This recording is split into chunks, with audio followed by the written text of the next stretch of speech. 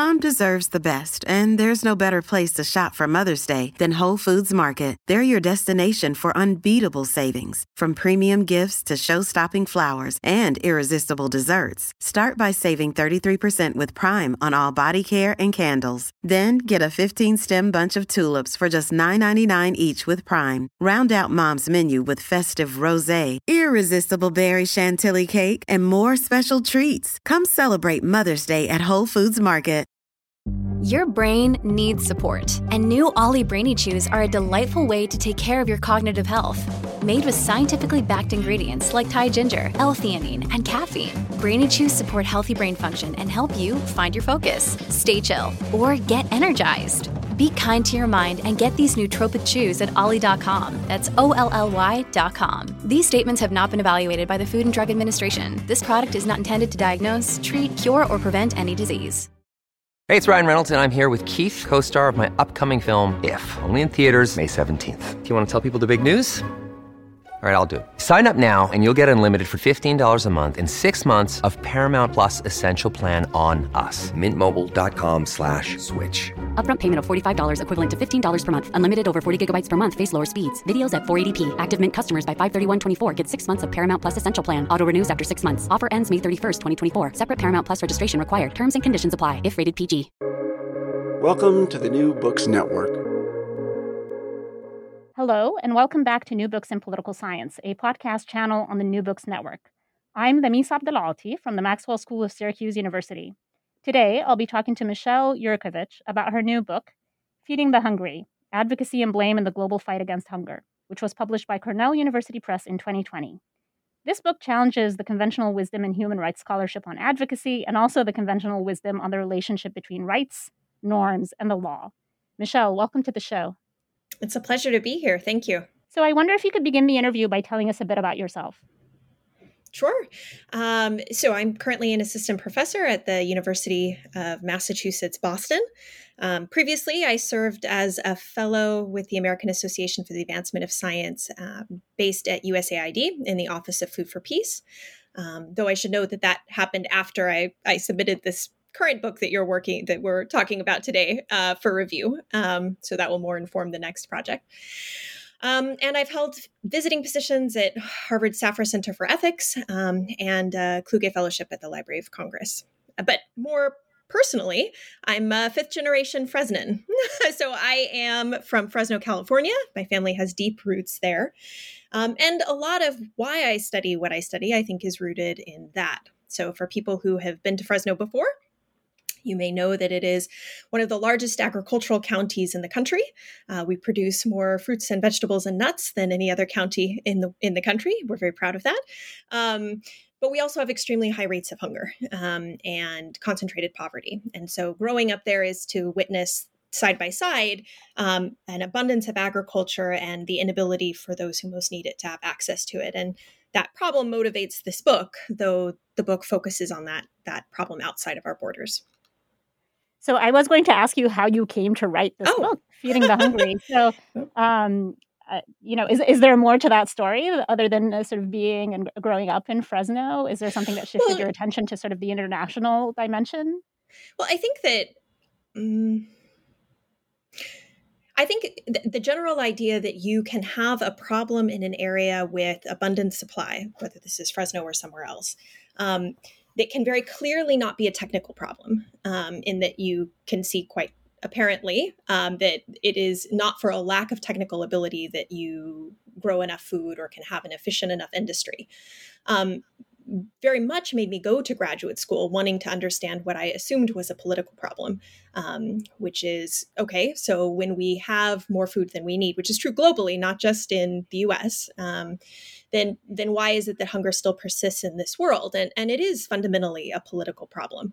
And so that, I think, is what motivated me to study this particular topic. The way I went about studying it, of course, was influenced by a whole host of other factors, and where I went to graduate school, the courses that motivated me when I was there, these sorts of things. Right, as tends to be the case.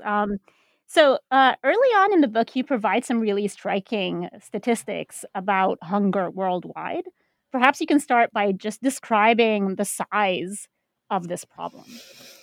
Yeah, so we can start with the caveat that it is really hard to measure hunger. And so depending on the measure you use, the metric you use, you'll get a different answer. And they're not small differences. So, and that maybe is for a broader conversation that we can have at another time. But if you try to approach measuring hunger through interviews as opposed to through anthropometric indicators like a public health person would, you'd get different pictures. But regardless of the method that you use, hunger is I think it is safe to say it is one of the most, if not the most, pressing humanitarian and human security challenges we face today. So more people die from hunger than die from all conflict put together. More people die from hunger than HIV, malaria, tuberculosis combined. So it is a widespread problem that exists not only in the places that we might expect it to exist, places where they're coming out of civil wars, places where there have been widespread droughts, but it happens in developed countries. It happens everywhere. And it is a problem that is often invisible. And that is especially true for chronic hunger. So I think the focus of the book is on chronic hunger. Mostly when people talk about hunger in the media, they talk about moments of famine or acute hunger, short periods of really catastrophic hunger, but not persistent and long-term. And that long-term chronic hunger constitutes the largest percentage of this particular problem, the problem of hunger in the world. And that's what the book focuses on. And I mean, given how pressing this problem is, it's really remarkable that political scientists haven't focused more of our attention on it.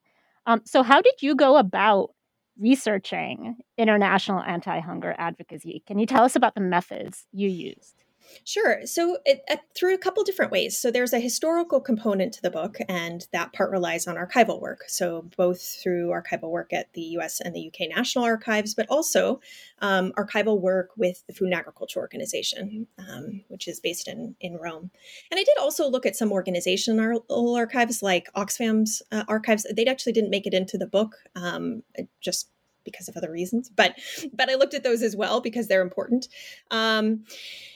But then the contemporary part of the book, which the vast majority of the book focuses more on contemporary anti-hunger advocacy up to 2014 or so, leans heavily on my conversations, interviews, and surveys done with senior and executive officials at the most influential international anti-hunger organizations that work on chronic hunger.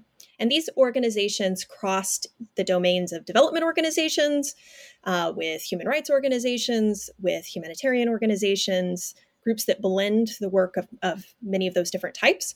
And I included a couple of foundations as well. Really fascinating.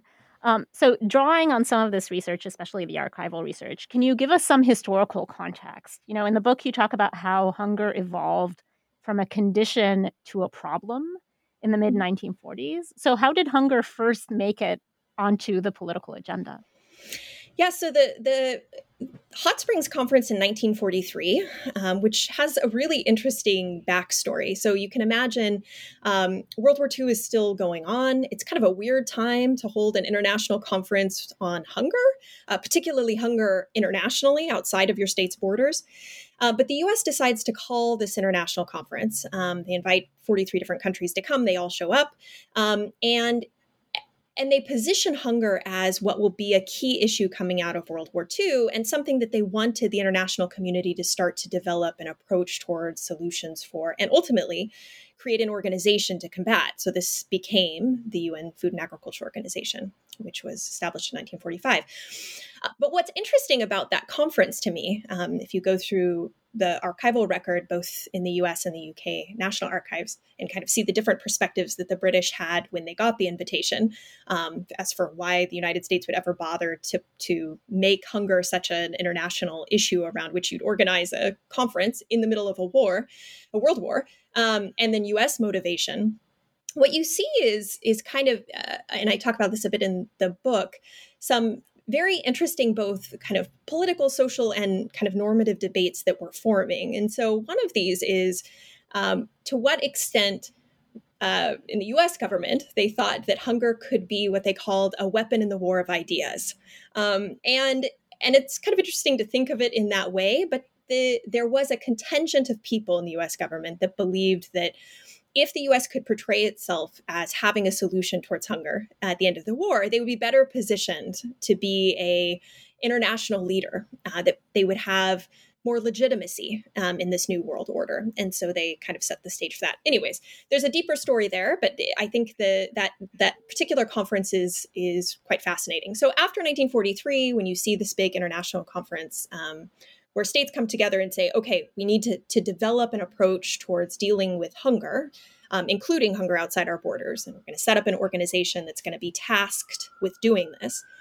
You then see a struggle over time as what becomes the Food and Agriculture Organization and later splits off into two, which is the World Food Program on the one hand, and which used to be part of the FAO and kind of had a bit of an organizational coup, and then the Food and Agriculture Organization on the other hand, and how they try to understand what type of problem hunger is. And how we think analytically about it, and so how we think about solutions. And so there in that historical chapter, I look at what has changed and what stayed the same, and what has changed is certainly the level of aspiration, the level of comfort that both the FAO and NGOs have had in dealing with highly aspirational campaigns, ending hunger, like the SDG 2, zero hunger by 2030, right? This type of advocacy, that type of aspirational campaign had been pitched back in the 1950s and disregarded as being problematic for the legitimacy of the organization, the FAO, who thought, look, we know we're never going to get to zero hunger, right? So why would we say we're going to do something we're not going to do? Whereas now we're completely fine with having highly aspirational campaigns. But there's also been a change in the number and influence of civil society groups in that space. In terms of what stayed the same, a lot. So it's always been very difficult when talking about hunger to separate out kind of these arguments that say hunger is inherently a supply problem or it's a population problem. So here's your Malthusian argument from the late 1700s, which has been extremely difficult to kind of quash in this particular space. And it has influences in the way that the problem is addressed and in who gets to sit at the table. So if you think about hunger as primarily an agricultural problem, you set up the FAO with agricultural ministers, which they did. You position domestic food stamps under departments of agriculture, which we do here. You send state delegates from your ministries of agriculture to the FAO for the meetings, which they do. And your emphasis will be on supply side and production side solutions. So better food technologies, growing more food in more environmentally friendly ways, etc. But as I talk about in the book, this also misses a whole element of kind of the social dynamics and questions of nutrition and questions of health that would often approach this way differently, but have been less prevalent in that space. And then, of course, another thing that's certainly changed is we now have a right to food. And we did not in the 1940 and 1943. And that's been influential as well. So we're going to talk much, much more, I hope, about the right to food in a little bit. But now I want to switch to sort of an attention on the existing political science literature, right? Now, political scientists have been interested in international human rights advocacy for quite a while, right?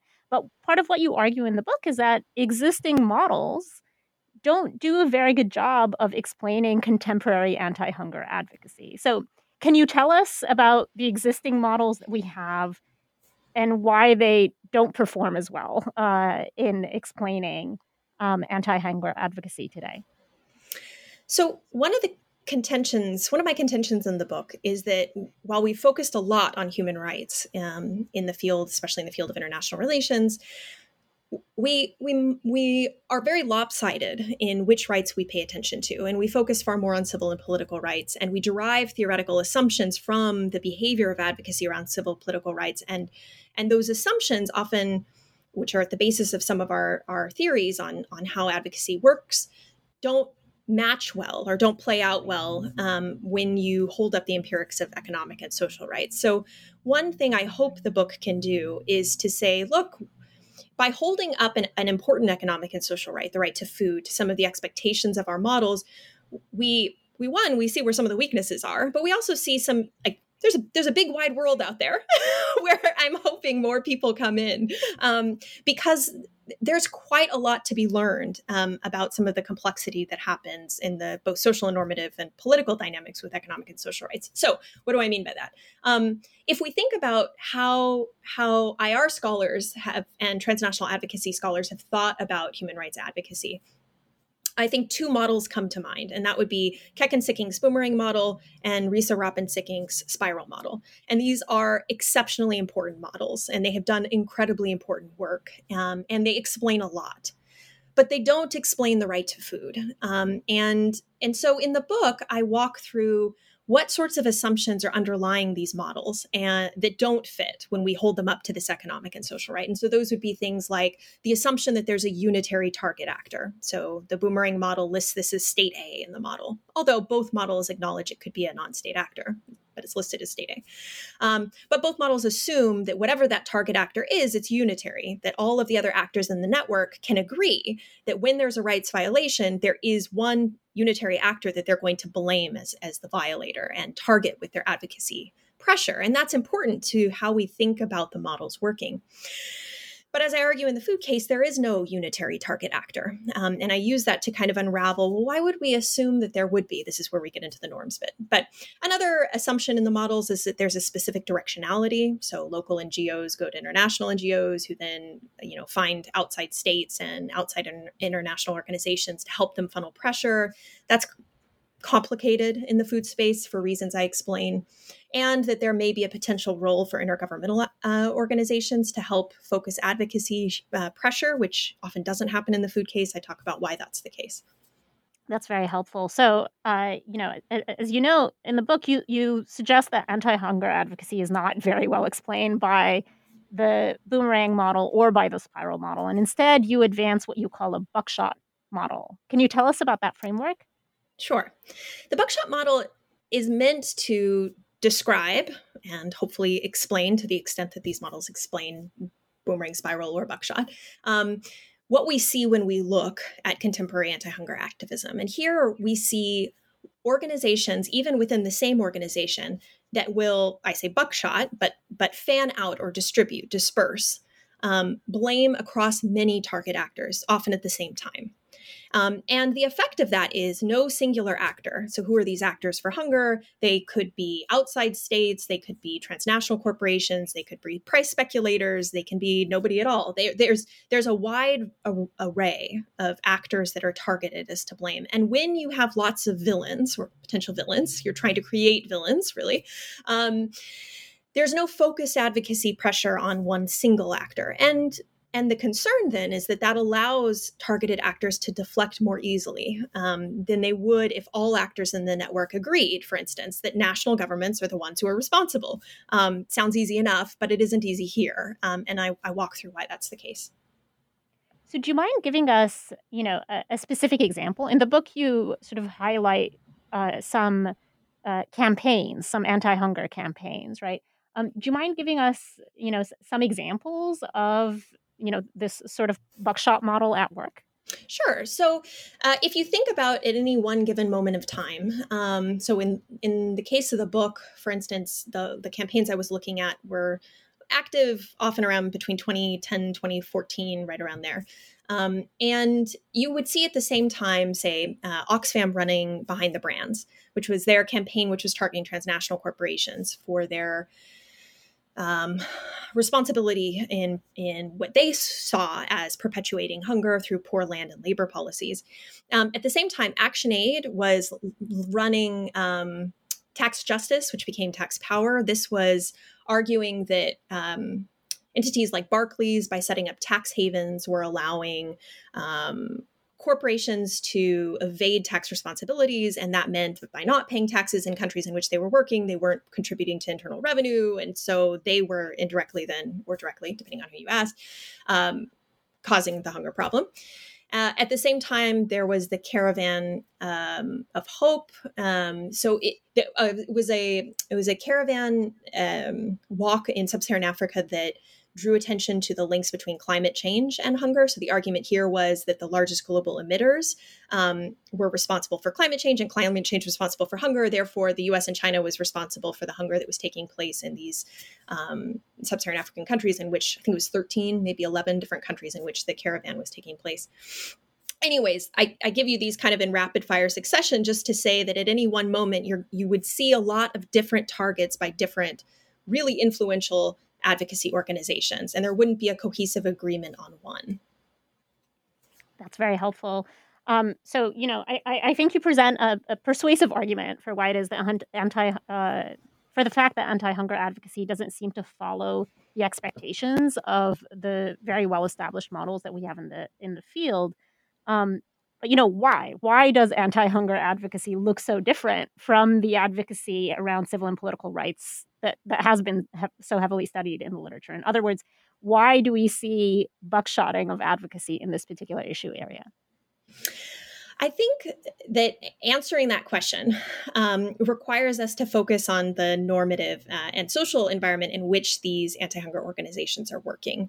And I think that one of the benefits of kind of taking seriously the Boomerang and Buckshot models and in thinking through what does it mean to assume there's a unitary target? What does it mean to assume that diverse actors in a network, an advocacy network, are going to inherently agree when they see a human rights violation, whether that's a right to food violation or it's a right to not be enforceably disappeared violation, whatever that violation is, that we would assume that actors would automatically know, oh, well, if this thing happens, then the state's to blame. What we're assuming there is that there's a norm, that there is, which I define following Katzenstein and Fenimore and Sikkink as a standard of appropriate behavior for an actor of a given identity. So meaning there's a common answer to the question, who should do what, such that when that thing isn't done, you know who the violator was who was supposed to do it. The problem is there had been some slippage in the human rights literature, and this is, I think, in part because of the focus on civil and political rights, which assumed that if a human right was codified in law, therefore, there was a norm. And so it wasn't an inappropriate assumption to assume that, therefore, if you see a violation, obviously, all the activists will know who to blame. It's the national government who is obligated under law.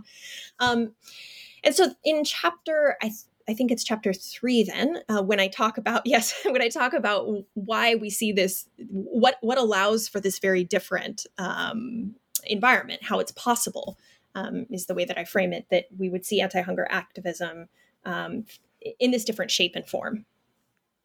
I argue that it's possible because there isn't a norm around the right to food. And that may sound, I think that is quite controversial for a lot of constructivists to think about, in part because we assume that all human rights have norms because they're all codified in law and thus they must. And in part because I think that the concept of a norm has gotten really squishy. And so we use it in such a broad way that nearly anything that has anything to do with any emotive response to something bad or wrong in the world, we encapsulate under that concept.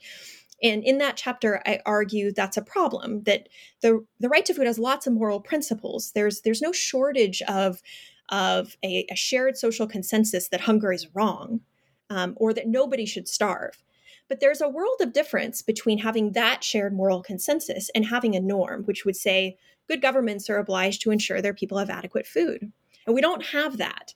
And so that creates a normative difference between a right to food and say a right to not be enforceably disappeared in ways that I think are consequential. Right. So naturally, the next question is, and this is the way that your book also unfolds. The next question is, well, why isn't there an anti-hunger norm? Right. And for me, there are a number of ways I think you could answer that. For me, the most interesting thing is to look at the competing analytic frames around the hunger problem. So there are many active anti-hunger organizations, international anti-hunger organizations, that don't even frame hunger as the violation of the right to food. Many that do, but you don't have to, and that's part of the point. You can still advocate around the same issue and avoid rights language entirely. And for these groups, oftentimes there are legacies within the organization that have viewed hunger is primarily a humanitarian or a development problem. And the framework around humanitarian and development problems is very different than the framework around a human rights violation. And I think oftentimes we try to pretend that they're not, because that's kind of an uncomfortable truth when you look at the two side by side. But the problems framed as development or humanitarian problems often lend to or try to point obligation towards donor states as providing something to countries or citizens in need, or citizens in donor states through charity, for instance, to respond to these problems. Human rights frameworks, if rooted in law, will focus much more squarely on the national government and its obligation to its people. But these are very different frameworks. So in part, that chapter looks at what is the history in which these organizations have thought about this problem, either as a rights issue or humanitarian or development problem? And what is the impact of these competing analytic frames on the ability to, or likelihood of forming a norm? And I argue they make it quite a bit more difficult.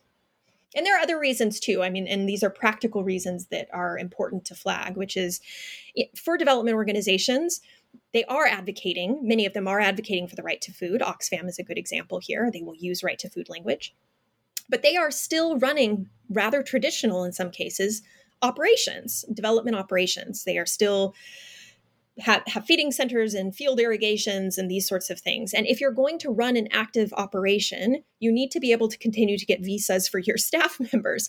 And so there is a level of risk in pointing fingers at a national government that is different for an organization that has to continue to run their development or humanitarian operations than for an organization like FION or Amnesty, which are human rights organizations which don't run development operations, who don't have those same pressures. So there's both kind of the thinking about it analytically and like the history, as I did at the beginning. And there are also some very practical challenges for some groups in focusing pressure on the state and in that having that development legacy perpetuates in some ways or helps explain.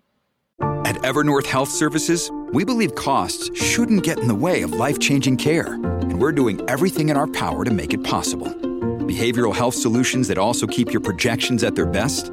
It's possible. Pharmacy benefits that benefit your bottom line? It's possible. Complex specialty care that cares about your ROI? It's possible. Because we're already doing it. All while saving businesses billions. That's Wonder made possible. Learn more at evernorth.com/wonder. Many of us have those stubborn pounds that seem impossible to lose, no matter how good we eat or how hard we work out. My solution is PlushCare. PlushCare is a leading telehealth provider with doctors who are there for you day and night to partner with you in your weight loss journey. They can prescribe FDA-approved weight loss medications like Wegovy and Zepbound for those who qualify. Plus, they accept most insurance plans. To get started, visit plushcare.com/weightloss. That's plushcare.com/weightloss. This episode is brought to you by La Quinta by Wyndham. Your work can take you all over the place, like Texas. You've never been, but it's going to be great because you're staying at La Quinta by Wyndham. Their free Bright Side breakfast will give you energy for the day ahead. And after, you can unwind using their free high-speed Wi-Fi. Tonight, La Quinta. Tomorrow, you shine. Book your stay today at lq.com. Right. Thank you for that. So there are, historical reasons and there are practical reasons why we don't have sort of consensus around an anti-hunger norm. But of course, we do have a human right to food that exists in international law. So why hasn't this existing international law generated a norm in this issue area? Yeah. And this is something that has been perplexing to me for quite some time, because you would assume, and if you were trained as I was in human rights, you would assume that, which of course you are actually. So I mean that is a you in a general sense, not in a you particularly. There is a belief that if you invest in law, because law pays dividends. So if you invest a lot in getting states to ratify documents, you assume that matters because you assume that activists are going to use those documents to hold those states to account. And so if you put in all the effort of getting a right to food and codifying it in international law, here in the Covenant on Economic, Social, Cultural Rights, though in varied forms it exists also with CEDAW and the Convention on the Rights of the Child, of course, focused only on certain populations, women and children there. And of course, there are also the voluntary guidelines on the right to food, which people are going to maybe dismiss because of the voluntary nature. So we can go back to the International Covenant, which is legally binding. But all that to say, nearly all states have signed on to one of these. And yet they often just sit on the shelf. So when activists construct their campaigns, it's very rare that you see one of these top international anti-hunger organizations refer to law and say, your obligation and the International Covenant on Economic, Social, Cultural Rights says this. And in the general comment, we clarify that you have the tripartite obligation of, this is very rare that states will, or that NGOs will use that. And so that final chapter is me talking with activists to understand why. And in part, the best way that I can explain it is that, one, again, some anti-hunger organizations don't conceptualize hunger as a rights violation. And so in that sense, there is legislation about, or that there is law around the right to food becomes less relevant. Two, for those that do, they often choose to frame the right in moral terms and not legal terms. So, and they do that for some because they don't have a whole lot of faith in the enforceability of international human rights law, although frankly, international human rights law is not super enforceable regardless of the human right you're talking about. That's not a unique problem for the right to food. But that you could frame the right in moral and not legal ways is important. And it helps to, I think, explain the more kind of nuanced way in which a lot of the anti-hunger organizations frame it. And there is also very much practical concerns about the justiciability of the right to food as well. But so for many different reasons, it doesn't have the power that we had assumed it would have. That's very helpful. So I want to ask you about policy implications of the book in a moment. But first, I want to take a step back and touch on something that we haven't talked about. So you mentioned early on that part of your research involved surveys. Can you tell us a little bit about, can you tell us some more about those surveys and what it is that you found? Well, so the surveys were done with a very small group of those that have the most elite positions within these top anti-hunger organizations. So I think there were 12 INGOs and foundations and senior and executive positions within those organizations. And the surveys asked respondents to tell me who was to blame for chronic hunger, how they understood the solutions to the problem, and then I asked questions like, do you think other people in your organization will have the same view, which almost universally people said yes, and almost universally they did not. And so in the end, what it allowed me to do was map out how executives in these organizations think about these kind of core questions for human rights. So who's to blame? How should you solve the problem? And see that their responses were all over the map. They were very complex and very different, and use that to look at how we think about kind of a normative environment here when there are very different assumptions within the senior and executive officials within these organizations about who should do what as it related to international hunger, particularly chronic hunger. And that isn't to say there was disagreement, again, on the desire for there to not be hunger. There certainly was an agreement there. The challenge comes with that next step. Yeah. So I think that's a helpful kind of segue to my question about policy implications, which is also something that you address in the book. So what would you say are the implications of your findings for policymakers, for activists, for lawyers, and so on? So I think one of the takeaways for me for activists themselves is my worry about what may be the potential consequences of the advocacy approach that's taken in the hunger space. So the book lays out the buckshot model. It's not an argument that that's a good model. In fact, I have a lot of concerns that actually is not a useful model, it's empirically correct, but I don't know if normatively it's good, that it's going to actually yield the type of outcome that we want, in part because it allows, I think you see when looking at this issue space through that model, the openings for actors to deflect responsibility are more pronounced. And I do worry about, in the long term, the ability of human rights movements for food to be able to successfully pressure states to take up this obligation more seriously. And I do think that empirically, if we look at where we see the most improvement in hunger rates, it tracks with places where national governments have made important policy choices to take up that responsibility. And so I don't think we can solve the hunger problem without having national governments take that up with their own citizens. But yet, if our advocacy is kind of skirting that question in favor of other target actors, but not actually going after the national government, I do worry about what the implications of that may be. So in part, I talk about that in the concluding chapter. I think there's also reasons to worry about the longevity and the durability of anti-hunger programs that we do have if they don't exist side by side with a strong norm. So, for instance, Bolsa Familia and Fome Zero in Brazil has been extremely successful in reducing hunger rates.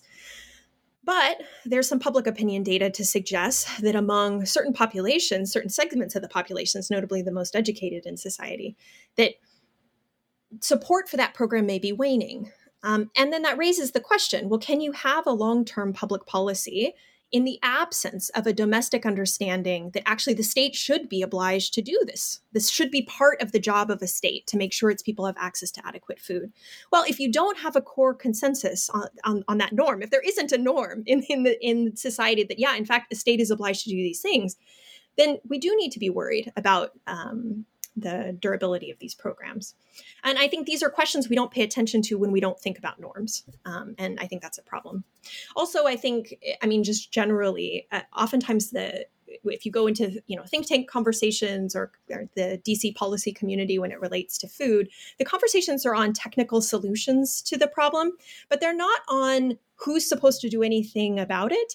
And I think social sciences are really good at pointing to that question. And I think that in this space, my hope is that people reading the book will also kind of come out of that thinking, okay, the who is a big question, and the who remains a contested idea. So more focus on gaining a consensus on the who and not just the what should be done would be, I think, helpful.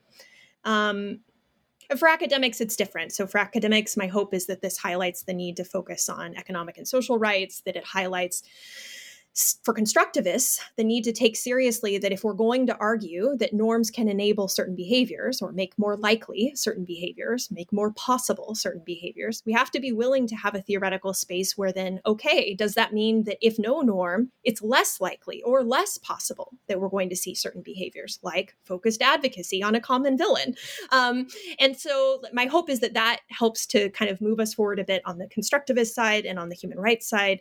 And on the law side is just the hopefully the conceptual difference between norms and law as they play out with food will be useful when we think about what the limitations are of human rights law around economic and social rights, particularly food, if they are not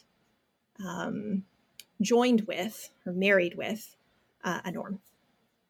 So I personally really appreciated, again, the ways that this book tries to sort of shift our attention or maybe cast more light on social and economic rights that have been, that really haven't received as much attention as they deserve in political science scholarship. And, the focus on hunger, as you note in the book, is apt because the right to food is, an argument can be made that the right to food is the most basic, the most essential, right, human right, that is a right that is necessary for the enjoyment of all other rights.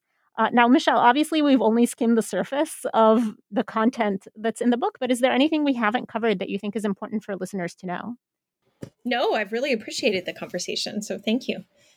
Great. Well, we've taken up a lot of your time, but just one final question. Now, this book is out. What are you working on now? So I'm working on two big projects now. So one kind of uses as liftoff point that something I mentioned briefly when we first started talking, which is the difference in the level of aspiration in anti-hunger campaigns. So I'm working on a larger project with Martha Fenimore on the role of aspiration in politics and kind of the dark side of highly aspirational statements. So as we see kind of a turn towards the, zero hunger by 2030, zero waste by 2030, these highly aspirational claims, what kind of space does that enable, and what can be some of the challenges with these space in terms of accountability in particular. And so that's one project. And the second project roots squarely back with food, and is a bit more has a historical component and a contemporary component. But I'm interested in how ration packages vary based from one body to the next. So what was surprising to me during my year working at the U.S. government was to learn that different so part of my job when I was there was to go to refugee camps and development food program operations and run focus groups and interviews with women in particular and youth who receive food assistance to learn about what's working and what's not, and then report back to the government. And in the process of doing that, I learned that different refugee communities get different food baskets from within the same organization, and that these baskets they vary both in quality and in quantity. So one basket may have far less nutritional diversity. It may just be flour and a dried yellow split pea and oil. And another basket for a different refugee community could include canned fish or tomato paste or bulgur, right? So if you're a Syrian refugee as opposed to a Yemeni refugee or a South Sudanese refugee, you get a different basket of food. And it is not explained well by dietary preferences because nobody wants the really bad baskets. They just are. And so the second project looks at why that happens. So how can we map descriptively all the variation in the food that is given across different refugee communities today? And historically, how we have thought about the provision of food. This is in part because if you push on this question, asking, say, WFP, why do you give different baskets of food to different people? They might say, as they did, well, at least it meets a particular nutritional standard as based by the calorie and or X, Y, or Z. So the question becomes, prior to the invention of the calorie and modern nutritional sciences, did we think about, how did we think about the construction of the basket? Was it better? Was it worse? Did it vary? And so the work I was doing at the Library of Congress was on the historical package of what was given on Native American reservations and in the Freedmen's Bureau right after the Civil War, because the U.S. government was running feeding operations in different populations at the same time, as well their own soldiers. So one, mapping out the variation there. And then there's a secondary part, which is going through the contemporary food operations. So that is the second big project. Both of these sound like fascinating and important projects, and I look forward to, hearing and reading more about them. Michelle, I really enjoyed our conversation. Thank you for being on the show today. It was a pleasure. Thank you for having me. The book is Michelle Yurkovich's Feeding the Hungry: Advocacy and Blame in the Global Fight Against Hunger, published by Cornell University Press in 2020. Thank you for listening.